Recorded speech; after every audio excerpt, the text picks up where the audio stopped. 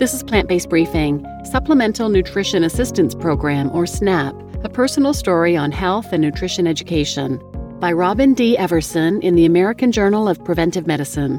And I'm your host, Marian Erickson, and this is the curated content plant-based podcast, where I research and find a variety of articles on plant-based, vegan, and eco-friendly living, get permission, and read them to you here in about 10 minutes or less every weekday.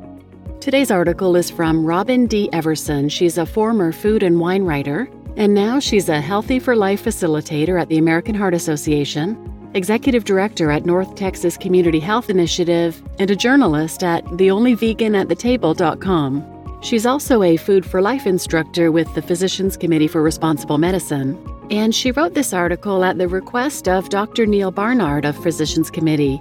So now let's get to today's plant-based briefing. Supplemental Nutrition Assistance Program, or SNAP, a personal story on health and nutrition education, by Robin D. Everson at the American Journal of Preventive Medicine.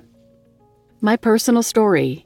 Let me share the perspective not of a physician or public health expert, but of a Supplemental Nutrition Assistance Program, SNAP, recipient who has faced serious nutrition-related health problems. My diet as a food and wine writer was not conducive for good health. My father had died as a result of complications stemming from type 2 diabetes.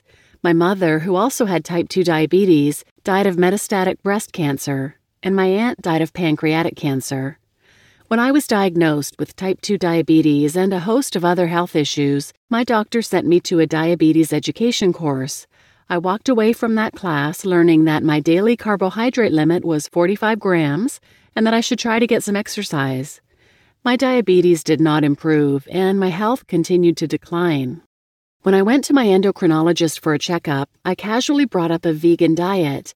I had heard about it and wanted to know if it could help with my diabetes. I fully expected him to say not to bother with it. He didn't say that. My doctor said that he thought it would be good for me and gave me recommendations for vitamin B12 and vitamin D supplements because I spend a tremendous amount of time indoors writing, and told me that he had sent my refills for Januvia and metformin electronically to my pharmacy. Within 3 days of adopting my new diet, I saw startling results. My blood glucose readings had dropped 70 points. On day 4, it dropped another 20 points, and on day 5, an additional 10 points. In less than a week, my blood glucose readings dropped 100 points, and my doctor quickly reduced one of my medications, metformin, and discontinued the other, Januvia, after having been on these medications for more than a decade. I was shocked at how much better I felt, and surprised that my medications were reduced so quickly. To be honest, I didn't think it would work. I was just eating fruits, vegetables, beans, and grains. How could they be so powerful? I had been on formalized, medically supervised diets before. On those diets, I would see a little progress, but nothing worth real note. Along with the dramatic drop in my blood glucose levels, weight loss was also a positive result of my diet change, and I was happy to have lost 15 pounds within the first 3 weeks. Within 3 months of changing my diet, I was off all medications. High blood pressure, high cholesterol, high triglycerides, and morbid obesity were a thing of the past. Although I was pleased that my new diet had breathed new life into me, and I felt I had been paroled from a life sentence of debilitating diseases, it unfortunately had devastating consequences for my livelihood. As a food and wine writer, I quickly found myself in conflict between what my job required me to do, write about the newest restaurant serving the biggest steak in Texas, and living a life that has now improved because I no longer consume the biggest steak. How could I continue to write about and advocate consuming something that I knew was harmful?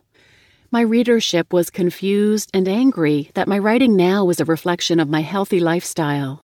Maybe I did not need to be so strict with my diet. I decided to try an experiment.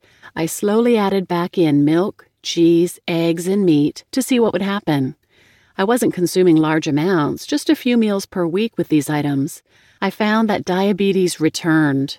I returned to the whole foods plant-based diet, and soon the diabetes was again eradicated. There was no need to experiment further. I knew the cause, and now I understood what was, for me, the solution. Knowing what I now knew about food, nutrition, and journalism, it became impossible to apply my trade. I could no longer maintain a job promoting unhealthful foods. In dealing with this dilemma, a number of personal challenges arose. Financially, I suffered and found myself in need of assistance. Eventually, I enrolled in SNAP. Although I was not happy about becoming a SNAP recipient, it did open my eyes to how the program works and how its provisions might affect my health and that of others using SNAP. SNAP and nutrition. As changes in the program are discussed, I would like to offer my assessment. My overall personal thoughts are that I have already paid for type 2 diabetes for myself, as well as a laundry list of other health issues, and I do not care to do so for someone else. I would want those on SNAP to receive the most scientifically based, up-to-date information on nutrition possible, so that they could reap health benefits for themselves and their family members. There are many people who suffer from debilitating diseases and lack fundamental knowledge about good nutrition. Since its inception in the 1930s, the Food Stamp Program, now known as SNAP, has helped millions of Americans stay alive. However, as industry has rapidly progressed, the SNAP program has not kept up with the changes in the commercial food environment. Food products that were not in existence when the program started are now accepted into SNAP. An unlimited amount of junk food can be purchased with SNAP benefits. Allowing purchases of junk food is counter to the program's purpose. As a SNAP recipient, I believe there are specific areas of improvement that should be addressed within the program. Recommendations for improving SNAP. Number 1, if the program is designed to help people, why not help them by making sure they get the proper nutrition they need? It is my opinion that sugar-sweetened beverages like soda and highly processed beverages, animal-based products like meat, milk, eggs, butter, yogurt, candy, chips, and other junk foods should be eliminated from the program or at least greatly reduced. These foods have been linked to a host of health problems in well-conducted studies. The current dietary guidelines point to limiting the consumption of food items that increase risk for cardiovascular disease, high blood pressure, and type 2 diabetes, and SNAP should be in sync with these guidelines. I believe the current program focuses too much on the supplemental part and not enough on the nutrition part. Number 2, educate all SNAP recipients about good nutrition. Why would anyone give someone up to $194 a month and say, okay, feed yourself the best you can with these funds, see you next month? That would be irresponsible. There are already federal and state guidelines that all SNAP recipients must follow to receive funds. All able-bodied adult recipients must be employed or actively seeking full-time employment. Recipients are required to take classes like resume writing, various computer skills courses, among others, to assist them in fulfilling the employment requirement. A mandatory nutrition education course or courses would be a more appropriate requirement and would be a benefit, not a burden. In fact, it would be a blessing because it would empower the recipients with information on how to shop efficiently with the funds they receive, as well as how to purchase foods with the highest nutrient content for improving their health. According to the Centers for Disease Control and Prevention's report for 2014, more than 29.1 million, or 9.3% of people in the U.S., have diabetes, of whom 8.1 million, or 27.8%, are undiagnosed. The 2012 costs for diabetes were estimated to be $245 billion, $176 million in direct medical costs, and $69 billion in indirect costs such as disability, loss of work, and premature death. Many of those people are on SNAP, and education should be part of it. They need nutrition education to improve their health and potentially save their lives. Number 3, raise the benefit limit per month for adults. By raising the limit per adult, an adult will be able to purchase better quality foods such as organic produce and take advantage of special buys of produce and other healthful foods that can be frozen or stored for a rainy day.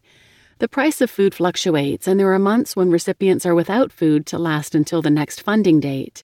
Though some food banks help, most do not make up the difference and usually do not provide fresh produce. My experience has been that many food pantries are dumping grounds for expired food products and non-nutritious foods that companies have overproduced and are looking for a tax write-off. Number 4, reduce the SNAP amount for children. Currently, SNAP benefits are the same for children as for adults, but a 7-year-old child is not going to consume the same amount of food as a 30-year-old adult.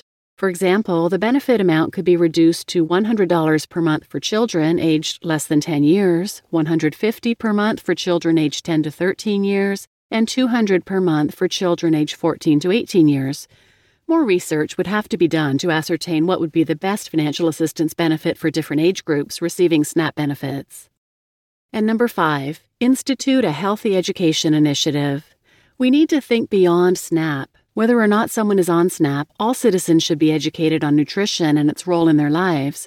Appropriately conducted, this kind of education will not only protect their health, it will promote a better understanding of the challenges many people, including SNAP recipients, face. A healthier SNAP is vital to the well-being of the country. By focusing on better nutrition, the benefits will be incalculable. Healthier citizens, more productive workers, and cohesive families through better food and food education.